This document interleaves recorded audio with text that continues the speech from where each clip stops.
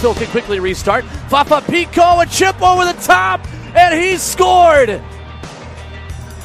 Fafa's first goal in gold!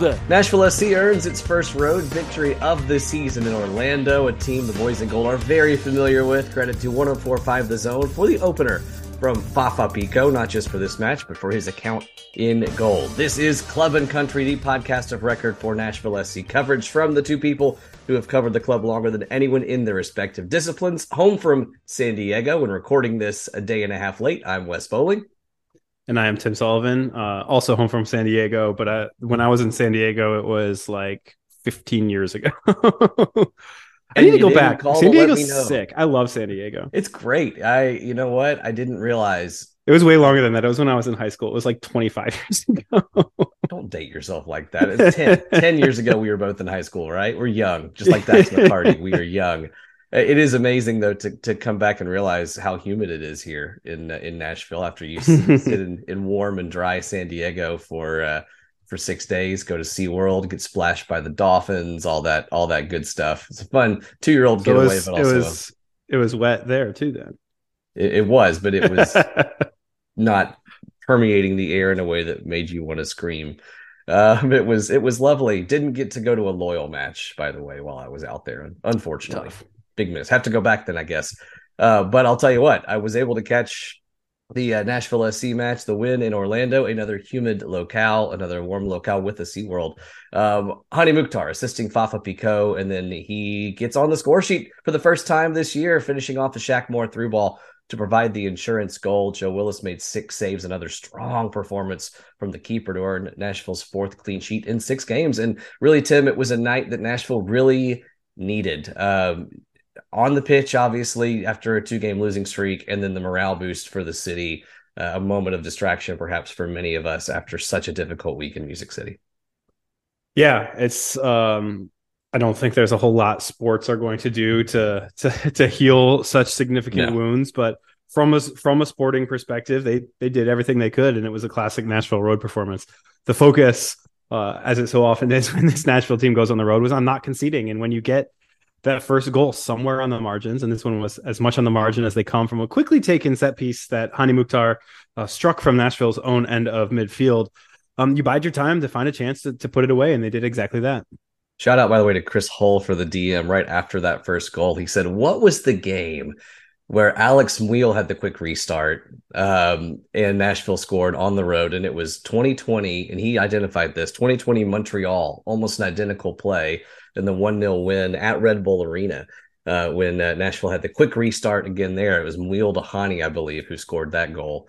It was great. I honestly don't remember this at all. Shout out to you, Chris, for having a much better memory than me. Well, it was in that stretch of 2020 where, of course, fans weren't there. It's at Red Bull Arena against Montreal, so that's also weird. And then it was 2 games a week, so they really just hit hard and fast at that point.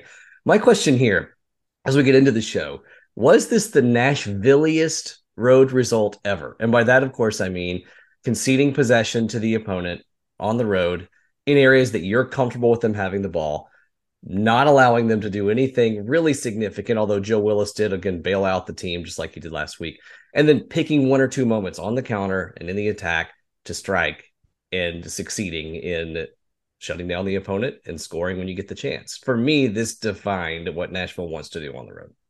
Yeah, absolutely. I mean, I will say it's probably not the Nashvilliest result ever on the road, but and we will talk in a moment about something that's super Nashville about it. But this year so far, yeah, definitely. I think especially if you consider the opener a set piece goal, it was kind of a weirder set piece goal because it was not a corner kick or a free kick in a dangerous area. It was a free kick in a very non-dangerous area that just turned into danger. But the second also didn't come on a true counter. It was more of a build.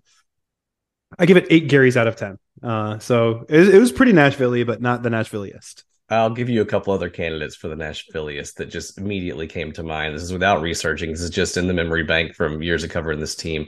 Atlanta away in 2021, when Atlanta has, like a ridiculous amount of possession. Daniel Rio scores before halftime. The boys in gold earn a 2-0 win, really against the run of play. That's one. And then Columbus away last year actually is a pretty nice parallel too, in that Nashville was coming in on a 2-game losing streak, as they were this past weekend. Alex Wheel scores, in this case, an early goal. It was on the counter, assisted by Taylor Washington.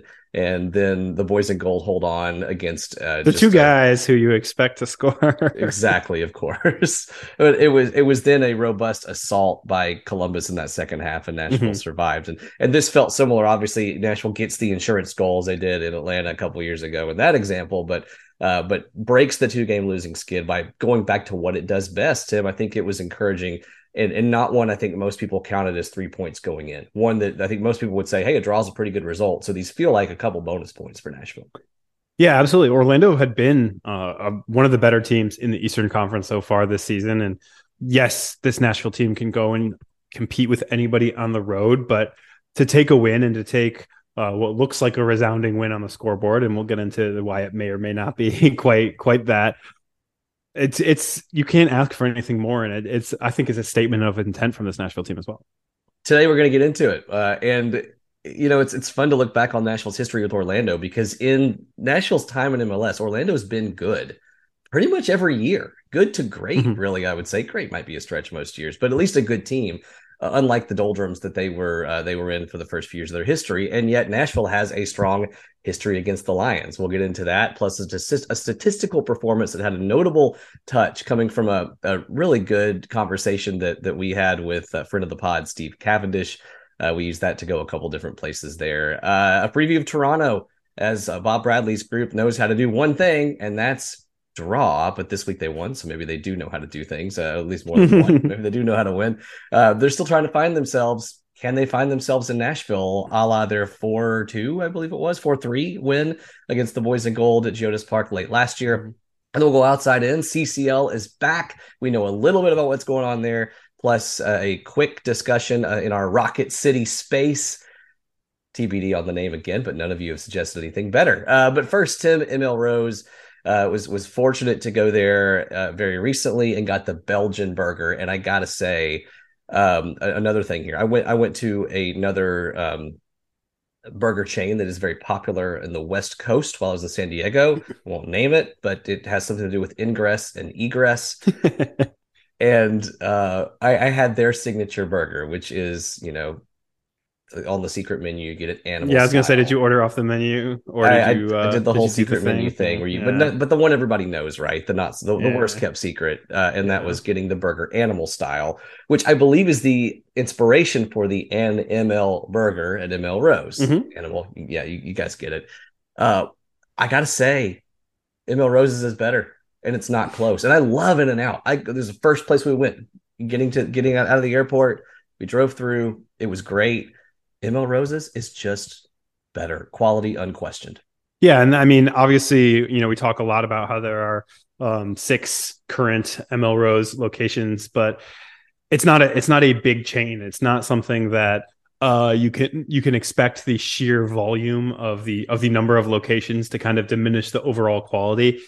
Each of the ML Rose locations is given the care that you would expect from a hole in the wall shop that's owned by somebody locally, because they are owned locally. And it's something that as we we're looking for people, when we very first started this podcast, when we were looking for people to sponsor us, we wanted to find a sponsor that was locally owned and operated like a locally owned, I guess there are franchises, but they operated like a locally owned business. And we're so happy that, that they live up to that every time we go. Looking at the schedule to determine whether I will be able to go Saturday night. I'm traveling early next week, so we'll see. But if so, I will be at ML Rose beforehand, hoping to be able to make it. So look for you guys at the 8th Avenue location before Saturday's kickoff against Toronto. And he's a genius. If he was in any other walk of life, he'd be creating new light bulbs and probably another way to create electricity or something. He's just such an intelligent lad. He sees things quicker than a lot of other people.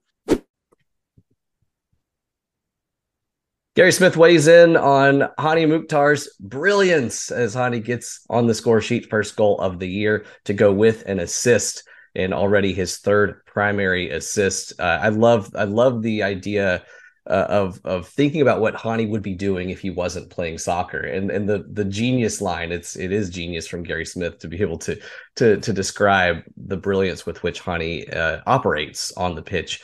And if Hani starts cooking, Nashville can really build on a good start that I think most of us would say isn't necessarily a great start. Things could become great pretty quick. Yeah, and what's one thing that's kind of interesting is Nashville has yet to play a game in which both teams scored. So if Hani really gets going, clearly there are going to be shutouts for the remainder of the I guess 28 regular season games to see this year. A downright elite defense is going to get some game state help when Hani starts pouring in the goals or starts I don't know, generating ways to turn on the lights at Geodis Park or something. But obviously we're not far off from a game in which both teams score. But if Hani gets going, NSC can kind of start outscoring teams in open games and take the wins in defensive battles, the likes of which we've already seen a couple times this year, including on Saturday night. In just a moment, we'll explain why a clean sheet between Nashville and Orlando is a very notable accomplishment. But first, let's get into our gold nuggets and talk about Nashville's performance against the run of play. And as previewed a minute ago, the origin of this conversation comes from a text message that we got from good friend of the show, Steve Cavendish, editor of the Nashville Banner, co-host of Lame Stream Sports, also on the 440 Sports Network. He reached out and asked, 2 goals on .44 XG. He says, I wonder where that falls on the all-time list. That's got to be up there for a multi-goal game. Yeah, I dug into the old record books. I headed to AmericanSoccerAnalysis.com. So they had a slightly different XG number as Opta's official numbers. I put a little bit less trust in. They had Nashville, I think, at .58. I don't even think I wrote it down, but just looking at last year, which is what I responded to Steve immediately after the game. Portland Timbers scored 7 goals on 2.81 expected goals one time last season, and obviously, when you score a ton of goals, it's you're often going to overachieve your expected goals by a lot, but maybe by 4 total goals over expected is a lot. And Colorado scored 5 on 1.54 expected goals in a 5-4 win over Red Bulls last year too. It's another overachievement, but it's not going from tiny little XG values. Those are still pretty healthy XG values. In terms of the lowest expected goals value to end up scoring multiple times, to convert multiple times, Sporting Kansas City got a pair in a 2-1 win in Nashville last year. You guys may recall it was when Sporting Kansas City was at the nadir of their season, and it was a pretty rough loss for Nashville to see at home. Yeah, and that Graham Zuzi strike from like 26 yards out was probably .06, and it was a goal that was devastating. Yeah. And then another one on a multiple goals, a tie for Columbus. They tied 2-2 in Washington, D.C. D.C. United last year was the kings of letting teams overachieve their expected goals, but also the kings of giving up a lot of expected goals. That was on .43. And in a losing effort, Charlotte lost 3-2 in Miami on 0.32 expected goals. So they did, again, the game state probably makes it a little bit easier to overachieve because of the way the opponent is playing. Going back through the entire ASA XG database, as I did, very, very wisely, because I spend my time like a smart guy.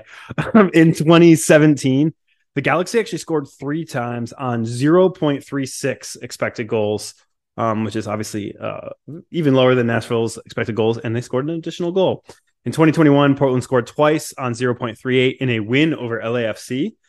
For away games, the Galaxy scored 2 on 0.19 expected goals in a draw at the Union in 2016. And for away wins, Orlando beat Columbus 2-0 on 0.29 back in 2019. Ultimately, what we saw on Saturday night, as I just list a bunch of numbers, that's good radio for you, is the 22nd lowest expected goals while scoring multiple times in a road win. For what it's worth, 2 of those road wins were 2-1 wins against Nashville.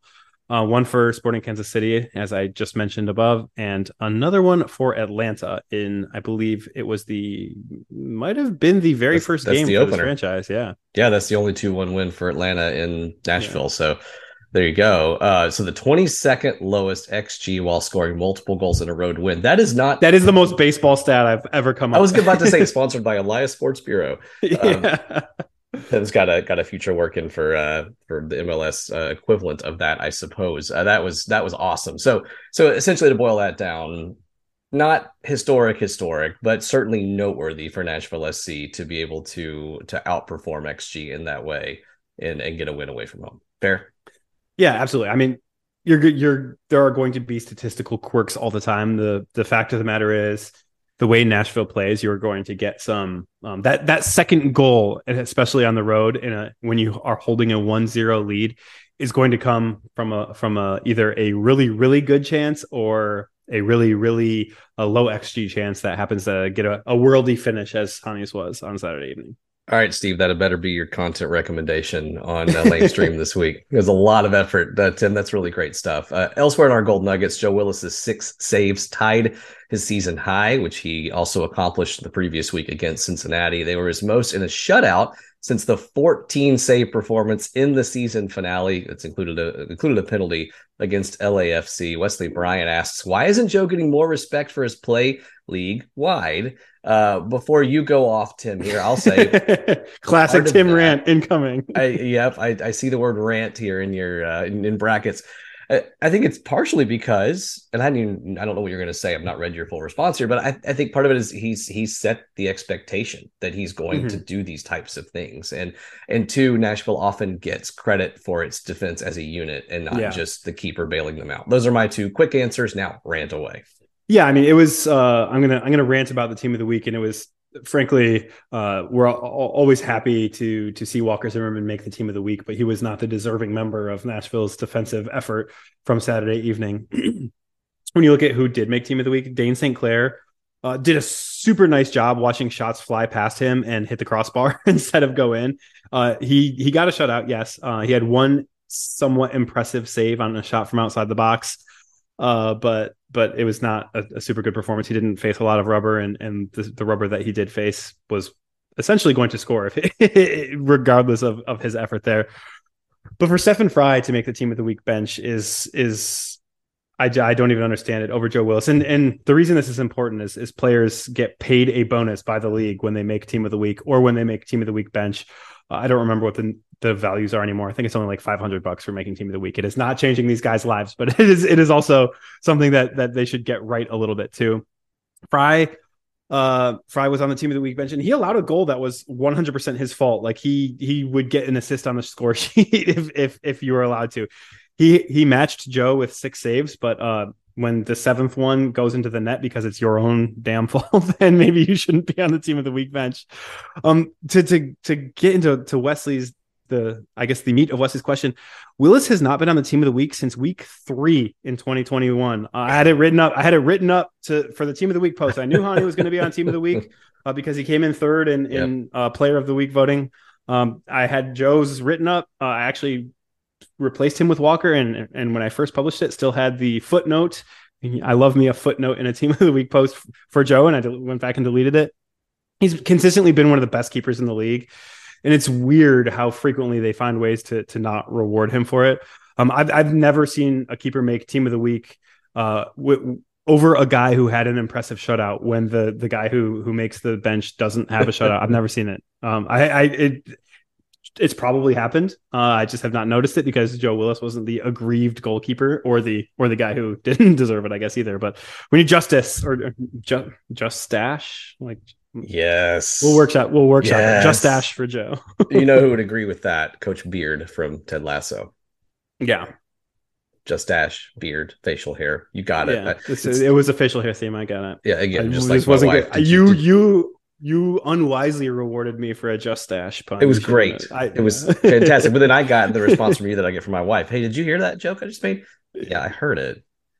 Well, you didn't see, Wes, what you got to learn to do is to just go 2-footed on over explaining the joke as though the reason she wasn't laughing is that she didn't get it. It's a great bit to punch up your puns. Yeah, it doesn't work so well at home, I can tell you. We've attempted that. You know what else has been attempted? Orlando has attempted to beat Nashville SC, and they haven't done it now since just after MLS is back. And that includes, of course, a PK shootout that goes down as a draw, even though Orlando did win the shootout. That's 7 MLS matches now, 8 in all competitions that the Lions have failed to beat the boys in gold. And I think perhaps more impressively, Tim, that's 7 points in Nashville's last 3 league visits to Orlando. We're talking about Decision Day 2020, a draw between those two, and then the 2-0 win for Nashville this past Saturday. Tim, for this to be a rivalry, and I think we would say Orlando is one of the better organic, quote unquote, rivalries that Nashville has, just given some of the heat that's transpired and some close matches. But for this to really be a rivalry, Orlando should probably win at some point. Yeah, I understand the trash talk, but they won with a cup on the line, and they ultimately went on to win the U.S. Open Cup last year too, and that's. It's kind of the nature of some rivalries. Remember, LAFC just couldn't beat the Galaxy, but they were the ones racking up supporter shields. So there are some different rivalry barbs that you can fire off at your opponent, and Orlando has one that's pretty important there, even if they haven't won a league game in quite some time against this club. Shout out to Daryl DK's mummy celebration. I will always remember that, and I will always appreciate it because it was very funny. But yeah, it's a weird one geographically because Florida isn't in the South, even though it's south of the South. And so the Atlanta-Orlando one feels a little bit more natural because Georgia and Florida are adjacent to each other. But I think it'll be interesting to see if Orlando fans, because they're kind of flanked by Atlanta and Miami, embrace Nashville, because I think Nashville is very willing to. Heck, everybody in the league can be a rival, but we'll see if Orlando wants to reciprocate. Certainly the team doesn't want to on the field. Here's a fun fact, though. Both teams had previously scored in every match they played against each other. The average goals per game around 3, so not like this is a 4-3. Well, that was pre-2023 when, as I was already mentioned, then that just doesn't happen in Nashville games. Apparently not, and that's why it's noteworthy for Nashville this year, and it's noteworthy for the rivalry. This is the first time that's ever happened, a clean sheet. And I don't think we would have had Nashville with a multi-goal clean sheet win on the road at Orlando as the one to break that spell. And yet here we are. So that's just a fun fact to close out this part of the discussion. First time either team has ever earned a clean sheet against the other. One more note here, Luke Hawkinson earning his first start on the wing. What'd you see from Luke's play? Anything that encourages you or discourages you regarding his likelihood of contributing decent minutes this year? Probably a spot start. Don't think we're going to see him start 15 or 20 games this year, but what'd you think from his play? Yeah, it was solid. He's it's interesting because he's kind of a poor man's Jacob Schaffelberg at this point, maybe a little bit more technical, but not quite as speedy. But when Hawkinson first came up to the senior team after his loan spell to Charlotte Independence, he was kind of that late game speed infusion. And now when you have a guy who's often in the starting lineup in Schaffelberg, who's much speedier, what is Hawkinson's role? Again, he's a little bit more technical, maybe. He has a bit more of a physically imposing frame, but I think the way you framed it is pretty accurate. He's not going to be a guy who gets huge minutes, but seeing that he can contribute and be a solid two-way player. That's the one thing that he's going to be able to hang his hat on. He's going to have to hang his hat on if he wants to get a lot of playing time, is doing the defensive work from that position too. And he's always done it. So I wouldn't worry about that, but bagging a goal would also be solid from a player from his position too. Going to go get the Tim Hortons K-Cup now and fill up my mug as we move on to Toronto. Yes, we do have Tim Hortons K-Cups in hand. They are now available locally. We don't have to import them from Canada on our twice yearly visits. TFC comes to town. You just go to like Ohio. I know even Indiana has them. Well, you could say importing from Ohio too. It feels like a different country sometimes. Yes, the closest to us is in Centerville, Ohio, just north of Cincinnati. Yes, we know that. We've been there many times. For Toronto FC, it's where Kirk Herbstreit is from, I think. I believe that's correct. Good talk. Did not know that was where this was going to go today. We got to get that college football angle in there every single time. Always, every time. Probably won't be the last time on this episode. It's draw season north of the border for Toronto, which is interesting for a TFC team that seems like they always pack some punch in the attack under Bob Bradley, but are still trying to figure out how to finish off matches and climb the table as we thought they might once Bradley came up there. TFC lost to DC United in the opener, beat Miami a couple weeks back. The other 4 matches have all been draws, and that includes going up 2-0 on Charlotte this weekend, Tim, and then losing that lead and drawing 2-2 in what I'm sure was significantly disappointing for them. It just seems like the Toronto story under Bob Bradley so far is promising, expensive, close, and yet still far away from what they want to be. Yeah, it's been weird because I think most people assumed that Bob would go there and it would suddenly be essentially his LAFC team.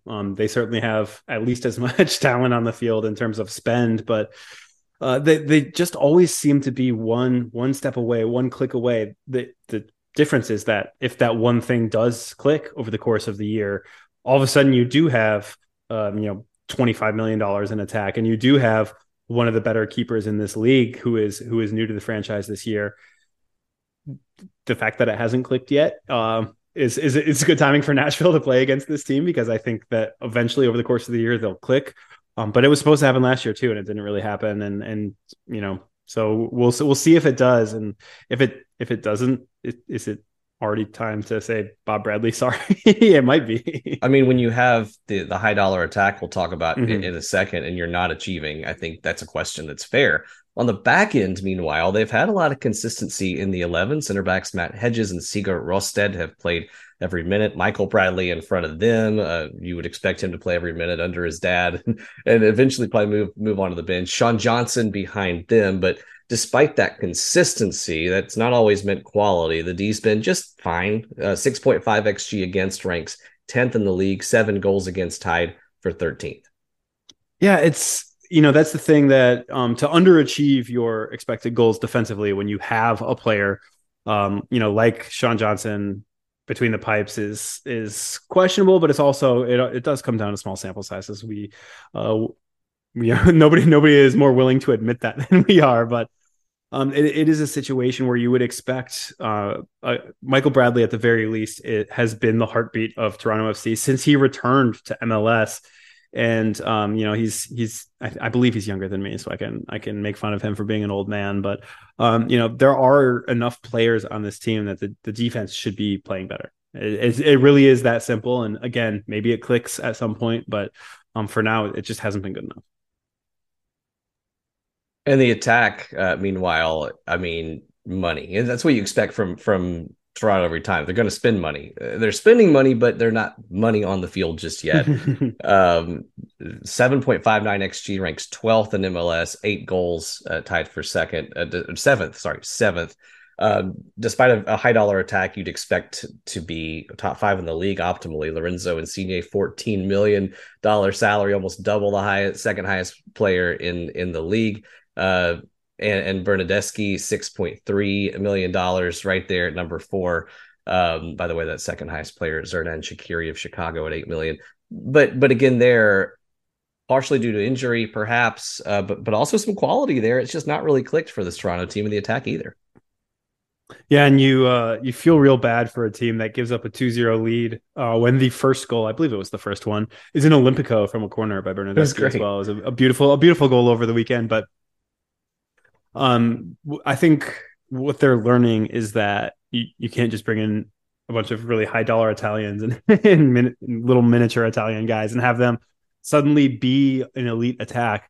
When you look at what some other clubs have done that have found success, you do need to make sure people are a fit. And I don't necessarily know that Bernadeschi and Insigne aren't going to be a fit, but I think the tactical approach has to be molded around them a little bit better. And so far, it just really hasn't been the case. We can talk about their expected goals not being impressive. Well, when you take into account that one of their goals on the year was essentially a 0.00 expected goals, I believe the value of an Olympico is less than 1/100th of an expected goal. So it's all a weird thing. And again, like I said about the defensive end of the pitch, maybe it just clicks and all of a sudden they're awesome over the course of the year. But at this point, again, Nashville's timing for playing them is what you would like to have.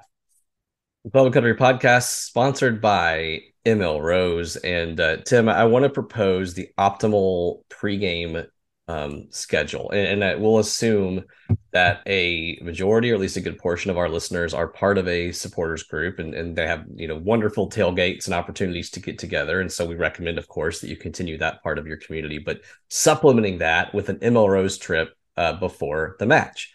Here's my proposal for the ideal pregame experience. Now that I've done this a few times myself, I have no standing compared to most of you to give the recommendation, but I would say ML Rose 3 hours before kickoff works pretty well, right? Like, make a day of this. It's a Saturday. Get there around 4:30 for a 7:30 kickoff.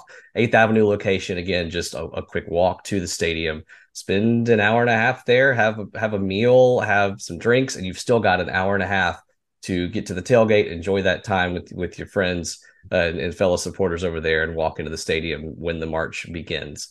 Does that work for you? Do you think that's the best way to go? Or are you more of a, you know what, tailgate before, MLROs after, because they're open till 1 a.m.?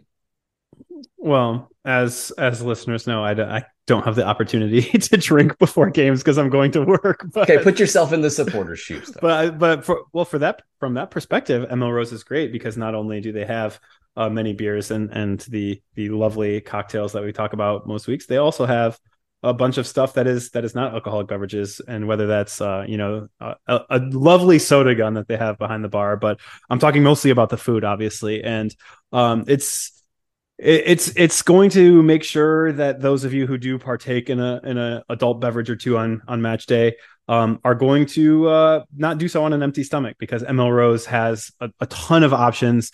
We've talked about it before, but a bunch of vegetarian options, a bunch of lighter options too. I don't think people realize that they have salads.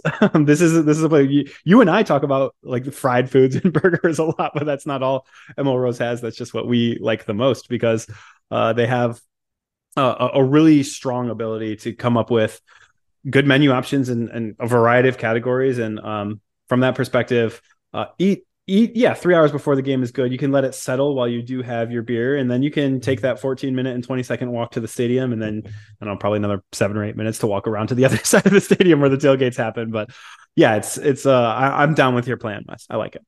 That's what I will plan to do, again, if I'm able to go Saturday, but certainly the next time I make it. ML Rose, 8th Avenue, again, it is going to be crowded if you get there, an hour and a half, 2 hours out. You want to get there early enough. ML Rose has become the place to go. And thanks to many of you for doing your part to make that happen. Getting into the mailbag, this question just in as we record, I think, is a good one from Jared. He says, can NSC win in other ways? All 3 wins were exactly to the Gary script, but it seems that if the game doesn't go that way, Nashville struggles to adjust or chase a game. And I don't think that's a bad point, Jared. If Nashville does concede that goal, they have not actually won a game when conceding a goal since, I believe, May of last year. Tim, how does that change?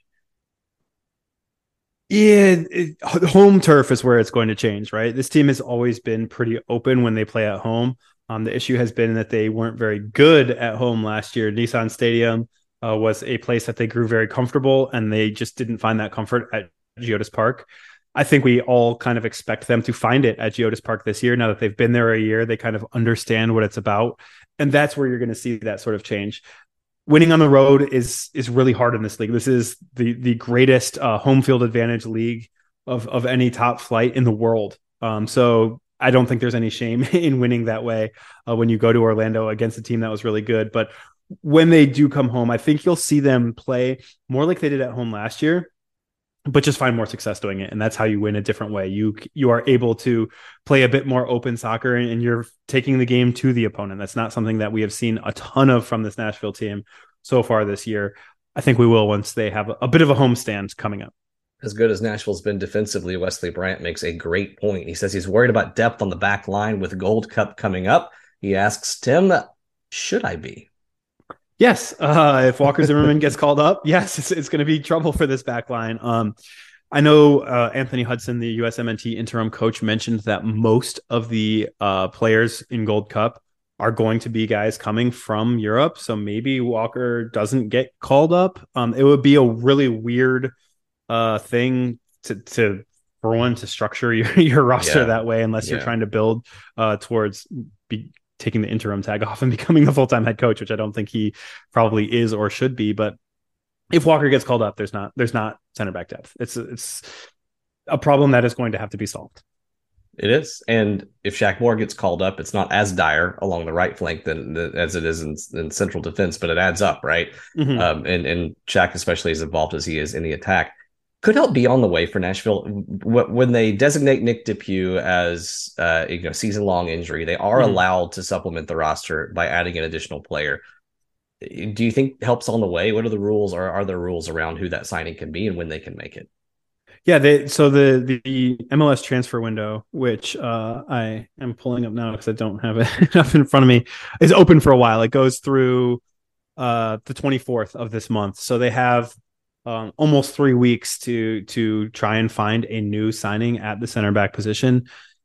I think it's something that they essentially have to do unless there is confidence in a guy like Lawrence Weick coming in and playing at that position. He's a guy who's played both center back and central defensive midfield in his professional career so far, mostly with Atlanta United too.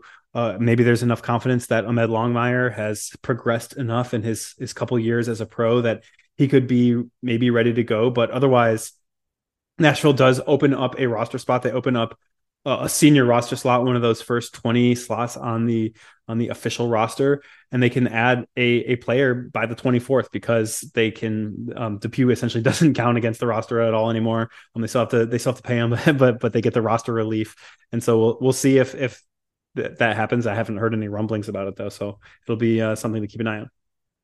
All right, Brian Wilson reaches out and asks for our April points predictions for the boys in gold. First, the games that will be played. Of course, Orlando already a win, and then a really tough stretch, Tim. Toronto at home. Again, Toronto is combustible in both ways, good and bad.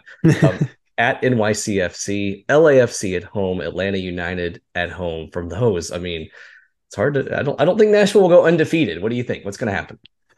Yeah, it's a really tough slate, even though 3 of the 4 are at home. It's kind of a little mini homestand to have LAFC and Atlanta United as your first back-to-back home games. It's not exactly the easiest little homestand. Am I crazy for thinking an away game at NYCFC is potentially the easiest of this group? Like NYCFC is still not clicking, but it's at NYCFC. It's a devil's bargain there, right? Because that's a horrible place. Nashville's never played at Yankee Stadium. They don't typically do well their first visit to quirky. Hey, who do you think they are? The freaking Detroit Tigers? Are the Tigers good this year? By the way, probably not, right? No, they're not. I didn't think so. I'm a Cubs fan though, so. Oh, that's right. That's where you stray from your locality. Yeah. I agree with you though. I mean, it's the easiest of the group. Wait, are you counting Toronto here? Not counting Toronto. I'm even counting Toronto. I think. Really? I think. Have you seen how bad NYCFC has looked? They're not good. So I saw them in person, of course, but at Yankee Stadium is just weird. Yeah, the team is always that's the thing is and NYCFC is very bad, but that is just not an easy place to play. I think 2 wins and a draw out of the next 4 games is probably good. Yeah. And again, given that 3 of them are at home, you're already conceding a home result. It's a tough slate. If Nashville gets through this with more than 7 points, I think they're making a statement that they want to be at the top of the Eastern Conference. If they make it through with 7 points, I think that's probably. Gosh, that's still impressive. 5 points out of 4 games is not what you go to bed dreaming of as a little boy, but it is. I think it wouldn't be anything to be ashamed of after this stretch. For young Cincinnati children everywhere pre-2022, that's exactly what they dreamed of. I think 5 points in 4 is what happens. I think Toronto's a win. I think this is a good matchup for this Nashville team. I don't think it's a clean sheet. I think it's a really fun match. I think it's probably a 3-1 type. Sorry, Heaters, you don't get to use the video that you post after every clean sheet. Yeah. I mean, you've had a lot of chances though so far, to be fair. I think NYCFC, I'm counting it as a loss, and only because it's the first time at Yankee Stadium. It's just a weird pitch. It's small. It is baseball season, of course, and so you've got the dirt to deal with a little bit. They cover it up, but not well. I just think that's one of those that's maybe a 1-0 loss, even though I would agree with you of these opponents, NYCFC is the one I'd most want to face. And Nashville far outclassed New York City at home. So it is a winnable game. I think LAFC and Atlanta at home, I've counted them both as draws, which I think would be good results, as loaded as Atlanta is this year. And LAFC, we know, The other piece of this is, continue if you're a Nashville SC supporter, rooting for LAFC to win in CCL and stay alive there. It's hard to do both well. Hold on a second. What's it's up? not at Yankee Stadium. It's not at Yankee Stadium? No, it's at Citi Field. I was like, wait a minute. I remember when we put up the schedule. Okay. Well, all right. We're just going to leave all this in because it is still a baseball stadium Nashville's playing at. But that is a relief that one of NYCFC's many other homes will host that. It's hard. I should have looked that up beforehand because the Yankees' schedule. It's still in a baseball field, so it is. It's still in a baseball field. It's still awkward. I think I'll actually leave my points all in, except for the fact that NYCFC is built to play specifically for the confines of. I can't think of it. I guess. Who do you think they are? The freaking Chicago Cubs. I can use an NL team now. All right. There you go. I mean, there is interleague play. It's pretty rampant these days, so that's fair. They do that all the time now? Yeah. Huh. Yeah. I liked it when it was special, but now pretty much every team plays everybody. And now it's a baseball podcast. Baseball podcast where I literally didn't know that something happens. And I had to ask you how good the Tigers were this year, even though that answer is pretty boilerplate by now. Okay. At Citi Field, but again, awkward surface, difficult, and NYCFC a little more accustomed to playing there. They have like 8 home stadiums at this point. Anyway, I'll count that as a loss. All that still. LAFC and Atlanta both draws, I think, at home. If you can steal a win of those two, awesome. I think you're playing with house money for the other one then. But I'll say 5 points from the next 4. So 8 from 5 games in this month is solid. I mean, that's 1.6 points per match. That's still, playoff pace, even if you feel like you're crawling up the table by not getting as many wins as you like. I think 5 points is a minimum, though. I think you get fewer than that, and you're disappointed with the output for the month from here. TJ Bryant, this question is almost entirely a joke, but to add a more legit question, is Gary concerned about the lack of goal scoring from strikers? What can the team do to help CJ Sapong break his scoring drought? Yeah, I've been on this train for a while. I kind of reject the premise. I don't think it needs to be a priority that a striker scores. Nashville it isn't a team that relies on a striker to score goals. I know that sounds weird, but would it be better if he was banging in a few? Of course, but they all count for one goal, right? It doesn't matter if CJ gets it, Fafa Picault gets it, or more likely Hani Mukhtar gets it. They all count for one goal. As long as the striker is doing the things defensively and in hold-up play that help Nashville succeed, it doesn't really matter who the striker is on, whether the striker is scoring, whoever it is. So, I think the every other year CJ Sapong deal that we hear about from the extra time guys all the time in odd numbered years, he scores double-digit goals. He's off to a slow start if that's going to happen. But if it does, yes, it helps the team, but I don't think it's necessary for the team to find success. I think that finding a scoring threat at striker enables Nashville to accomplish what we talked about a few minutes ago, which is to win in different game states than what they're doing, and to truly outscore teams and not just outlast them and counter. I think it helps Nashville build better patterns of play when other teams force the boys in goal to break them down. But that honestly doesn't happen a lot. On the road, Nashville's typically going to be the countering team, and they're getting what they need from those speedy wings and from Hani Mukhtar, so they're probably okay there. And at home, Nashville's largely proven competent at generating enough chances to put themselves in a good position to win. Mm-hmm. Even then, usually conceding the bulk of possession, though. Is it important, though, to figure out sometime in the season? I think it is. I don't think that Gary Smith is sitting there saying, man, we're screwed over the next 5 games if CJ doesn't start scoring, especially because he's continuing Tim to do what he does so well away from the goal, which is to win the 50-50 duels, to distribute well, to put himself in optimal space to make plays and to help others make plays. So I think striker scoring is a bonus in the near term, but is probably a must this season for Nashville, especially because you can predict, as much as we would hate to see this happen, that somebody's going to get hurt at some point. I've already seen it with Randall Leal, of course. Glad he's working his way toward coming back in for this team. But somebody else is going to get hurt. And at some point, you're going to need a striker to bang in some goals. And I think that's vital. But I think in the near term, it's nice. It's a bonus. Yeah, I mean, I certainly understand. People see a striker and they think this is the guy who scores the goals for the team. I just think the way Nashville is structured to be kind of centered around Hani Mukhtar and to be centered around speedy wingers, if those guys score, you don't need the striker to score. Like you mentioned, they won't always score, so having another scoring option is important. Yeah, I just don't want this team to become cross centric and to be too reliant on those wings. I think it's good unless Walker starts playing striker. I mean, he's tried before late in games. He just says, "Screw it, I'm getting up the pitch." Wesley Bryant, last question here: which Huntsville/Academy player makes it to the senior squad first? When and why? Is it because of injury, form, level of competition, such as an Open Cup or League Cup? A lot to unpack there. What do you think? Yeah, if it's for a league game, it has to be a guy who's on a first team contract.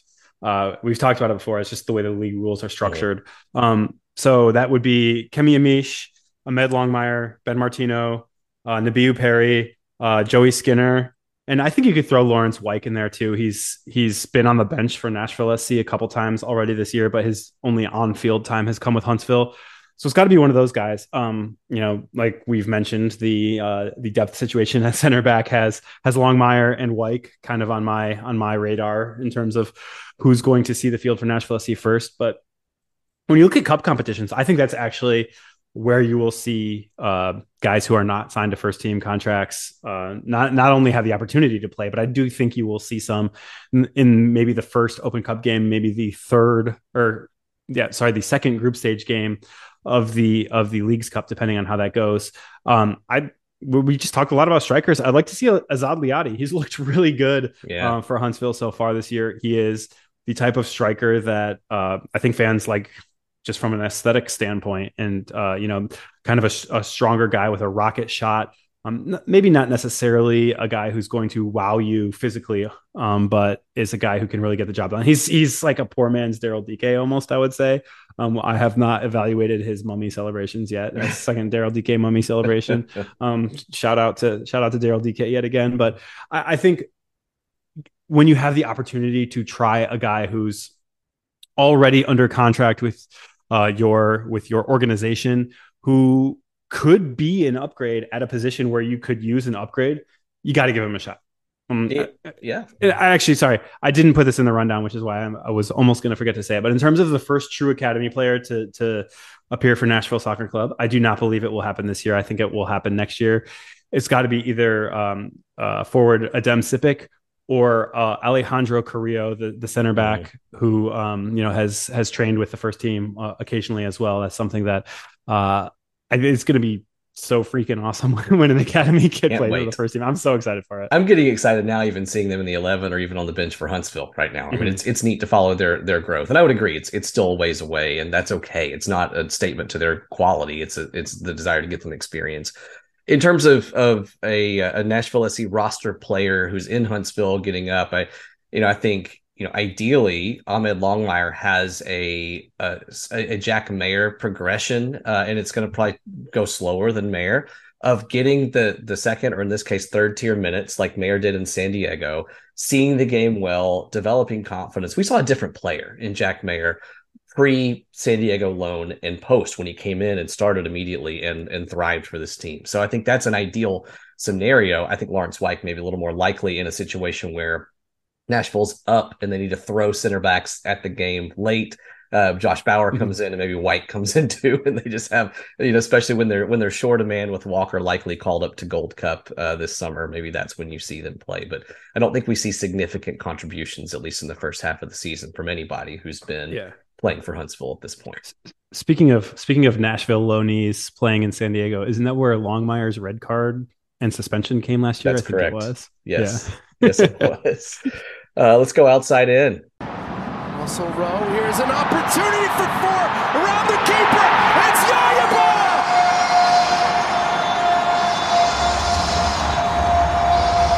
With a goal at his mercy, he makes no mistake. Apple TV brings you one of many goals from Columbus over the past 2 weeks. They've scored 10 in their last two matches, 6 against a depleted Atlanta side at home. It's almost unfair because Atlanta was without like 8 guys due to international break. Another 4 goals, though, this past weekend against RSL. Tim, is this just advantageous timing and playing the right opponents at the right time? Or do you think the Crew look legit at this point? Yeah, they look legit. Man, has there been a stark Wilfred Nancy upgrade Right? over Caleb Porter? They look awesome. Obviously, they've had some of the guys who are really excelling. Cucho and Zelarayan are not new to this club, but they have absolutely been on a tear. I think coming into the year, the crew kind of featured as a trendy pick for people who kind of saw the core that they had last year, despite the fact that the season didn't turn out the way that they were expecting for it to. Add Wilfred Nancy and everybody kind of liked them. I think they've even outperformed that expectation. So it'll be a pretty tough task when Nashville plays them, either home or away. Yeah, it's 2 straight wins for Columbus now. 15 goals, most in Major League Soccer, tied with St. Louis, and Columbus 4th in the table, Nashville SC 5th, but on the same number of points at 10. Going to CCL briefly, Union beat Atlas overnight on a late penalty, a man up for most of the second half, and LAFC takes on Vancouver tonight. Unfortunately, the semifinal would feature the winner of Union Atlas against the winner of LAFC in Vancouver. So we would not see an MLS versus MLS final. That'd be unlikely anyway, I guess. What are the odds that an MLS team gives us a repeat CCL champ? What are the odds that either LAFC or Philly, outside shot Vancouver, get that done? I think it's possible. When it kind of goes back to the last question that Wesley asked in the mailbag is, how can you use your depth over the course of a season? And the Union is the team in this entire country that is the best suited to be in multiple competitions. I believe Quinn Sullivan, not my daughter, the Philadelphia Union player, got a pretty good run out last night. And this dude hardly ever plays in league games. They have the opportunity to go out and they are beating a Liga MX team while running out a 17-year-old player. That's something that nobody else in this league really has the luxury of doing. LAFC is probably closest. Yeah. LAFC's first team is obviously much stronger, I would say, than the Union's. The reason that these two teams are perennially, I guess I will say, near the top of their respective conferences is because they are kind of doing it in different ways. LAFC overwhelming you at the top, Union being able to roll through depth without much drop off. I think if you want to say odds, I think you probably have I'm going to say a better than 50-50 shot of one of these three teams winning a final, assuming that Union holds on against Atlas. The winner of the LAFC Vancouver game will obviously be an MLS team either way. I'm going to say 60% chance that a MLS team takes home CCL. Ooh, 60%. I like that. I mean, I'm assuming basically 100% Union over Atlas. And then you're guaranteed an MLS team into the final, right? Because it's the semifinals all MLS. So I think just slightly better than a coin flip chance to win that game, whoever it is. I'll go slightly less than a coin flip. If Vancouver beats LAFC, I reserve the right to revise that. Yeah, we'll both be changing that. I'll say 40%. I'll say a little less than a coin flip, only because the teams on the other side are pretty formidable. Leon's going to get through. They beat. Never heard of them. They're good. It's Lion actually in Spanish. Oh, okay. The Nino. Leon 5-0 winners over Violette, doing what Austin somehow couldn't do. So they're going to win that. Whatever happens in the second leg, they're going to advance, you would think. And then Tigres on the other side, taking on Motagua. Tigers, Lions and Tigers, and Bears. LAFC. Oh my. Yeah, got it. On the real though, Tigres is probably the individual favorite in this tournament because Union and LAFC is, even though I picked whoever the winner of that game is to beat probably Tigres, I would say that Union and LAFC is probably a 50-50 battle at this stage. So we'll see. Speaking of Leon and Tigres, Lions and Tigers, we have associate producer Cameron getting ready to head to the zoo. So you may hear a little color commentary. I go to the zoo all the time. Man, we love it. San Diego Zoo is great. Nashville Zoo also tremendous, and they're looking forward to a nice trip over there. The Rocket City space quickly. 2-1 loss to Orlando this past weekend. So 2 points after 2 matches. Again, the 2 points coming from a PK win, which gets you the extra point after a draw. Noah Zadliati in this one. He was not on the bench either. Zubak earns a start up top, which I think is a great example of how Nashville wants to use Huntsville to help the first team and get minutes for guys who would otherwise be sitting on the bench. Lawrence Wyke also earning a start. Other than that, I believe Elliot Panico did too. Yes, he did. Great catch. So Panico has now started once here in 2 games as well. This is what Nashville's needed. It's what they've wanted. They don't have to ship a player off to San Diego, as we mentioned earlier. They can send him down to Huntsville and have him back up and even on the bench for a first team home game quite easily, or in this case, a trip to Orlando. Anything we can take from these first 2 matches on the pitch, players that stand out to you, any themes that are starting to emerge? Not really. It's pretty interesting to me that Huntsville seems to be playing a similar style to Nashville SC, but they're much more open. They do have the same kind of tactical approach, but they are playing more end-to-end games, and some of that is just level of play. There are going to be turnovers and kind of boots up field, but when you look at what the results have been, I'm honestly not that interested in the results. I'm interested in kind of the process, and so far the process looks like, I don't think Azad Liadi is going to play for Nashville SC tomorrow. I believe I've already placed a prediction about when he will play for Nashville SC, in fact. But getting minutes not just for guys who are on Nashville's bench, but who could be Nashville players in the future is something that has gone really well so far. If Nashville does struggle this month to score against some good competition, predictions for how long it takes for Azad Liadi to be the most popular player in Nashville SC Twitter. He's probably already there. He's up there. We're seeing your tweets and excited to see him continue to develop. Next up for Huntsville, Cincy on Sunday, 4 p.m. Central. And by the way, you can find these matches on MLS Season Pass. At this point, I've not been able to find them on demand. I don't know that you can watch after the fact or any of that stuff. But at least you can watch that has been a persistent complaint, is that they are not available for replay. And hopefully, again, as the diehards are paying for this product and not just relying on the free platform, hopefully that's something that can change. We know there are a million things that they're working on here behind the scenes to get Apple TV and MLS Season Pass up to snuff, and hopefully that's one of them. Final whistle. By the way, congratulations to Mike Meredith for a 1-point win over me in MLS Fantasy, sending me to 4-2. And once again, Tim's going to check his. But our condolences for his dear alma mater falling in the NCAA basketball. We're still not talking about FAU. We're not talking about that here because they eliminated the Vols, and I'm not ready. But no, really was rooting for FAU to keep the run going. And was in San Diego to watch the Aztecs lose in the final. That was disappointing for them. I don't really care at that point. I won my bracket contest. I'm good. This is the San Diego episode of the show, I think. Apparently it is. San Diego episode. Shout out to Ron Burgundy. You stay classy. Content recommendations for you. Anything that you've been able to consume lately that you want to pass along to the lovely folks? Yeah, I just want to pass along a podcast. I am totally blanking on the name of it, from John Mueller, whose work we've recommended before in Toyota Football. They have a podcast that is essentially reviewing the history of soccer analytics and the like blog style analytics that from the beginning of data being widely available to where we are today and how some of these things have developed. It's a pretty interesting podcast. It would be awesome if I could type a little bit faster so I could tell you what it's called. The Postscript podcast. Okay. Check it out. I'm going to do that right now. I'm going to mark that in my podcast app. I've got a couple for you. Number one, the magic of the U.S. Open Cup has returned, and we are at the round where a lot of second-tier teams, a lot of USL teams are taking on lower-tier opponents. The biggest disappointment to me is that Chattanooga Red Wolves are not playing a local derby against Chattanooga FC. Chattanooga FC having to go to Des Moines instead. But it's a lot of fun to start. That sounds menacing. Nicely done.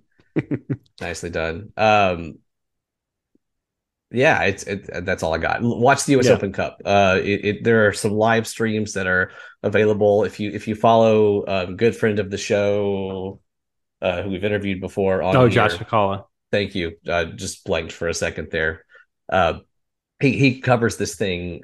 Just follow at US Open Cup on Twitter. It's not the official account. It's his, and it's great. And he will send you the streams when they're available. Memphis with a win over Knoxville just before penalties were to happen last night. It's a lot of fun if you're a soccer sicko like we are. And of course, Nashville SC soon to enter the competition. So you can do a little potential scouting, take a close look at teams in this region, as those ties are typically regional, especially early in the competition. So we could see a Nashville versus Memphis, a Nashville versus a Chattanooga, or Birmingham. It could be a lot of fun. Huntsville, by the way, not eligible for the U.S. Open Cup because they are a second side of an MLS team. So my first recommendation there is that just follow at U.S. Open Cup. Look at some live streams. A lot of games played on Tuesday night, more coming on Wednesday, and get ready for the draw for the next round. And then on a more serious note, really appreciated the conversation on Lamestream Sports this past Friday that came out. Again, weekly podcast on Friday, Braden Gall, Steve Cavendish covering the media landscape, Nashville happenings. They've had some very substantive episodes, but this one, of course, a difficult listen, an important listen, as they talk to a couple of journalists in the community about coverage of the Covenant School tragedy. It was really, I think, a thought-provoking episode to understand how that coverage unfolded in real time, but also to get their thoughts on how we can respond as a city and as individuals. Even throughout this episode, and of course throughout this week, those families and the Nashville community have been very close to our hearts, and we continue to give our support and love and advocacy. Continue to call now, especially state representatives, state senators, to demand accountability to constituents and to keeping us safe. And I thought that conversation on Lamestream did a great job. They didn't spend much time on their own opinions, although they gave thoughtful takes at the end, but it was more the discussion of how you process this as journalists while staying true to key ethical principles of journalism. And I thought it was a nuanced and substantive discussion.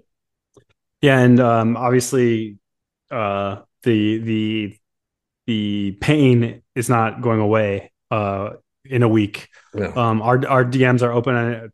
I know many of you have already reached out to me, and we've chatted over DM. My DMs are open if anybody wants to talk about some of that sort of stuff. It's like I've said to each and every one of you, it's not fun, but it's necessary to have somebody who can be an ear or kind of help out in any way I can. We are here, and we know many of you are close with families of folks who experience this firsthand. We encourage you guys and remind ourselves to continue to reach out.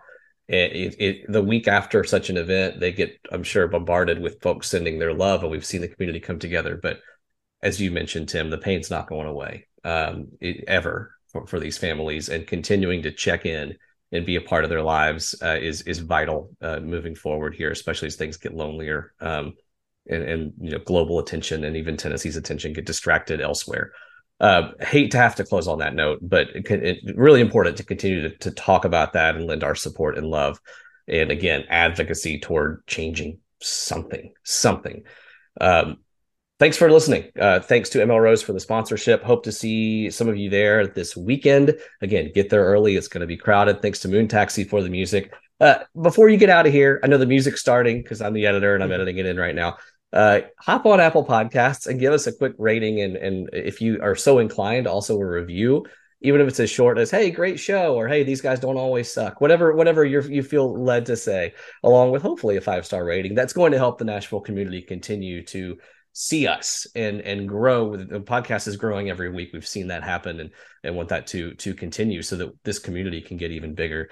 Tell a friend about us. Follow us each on Twitter. Tim, anything else before we head out today?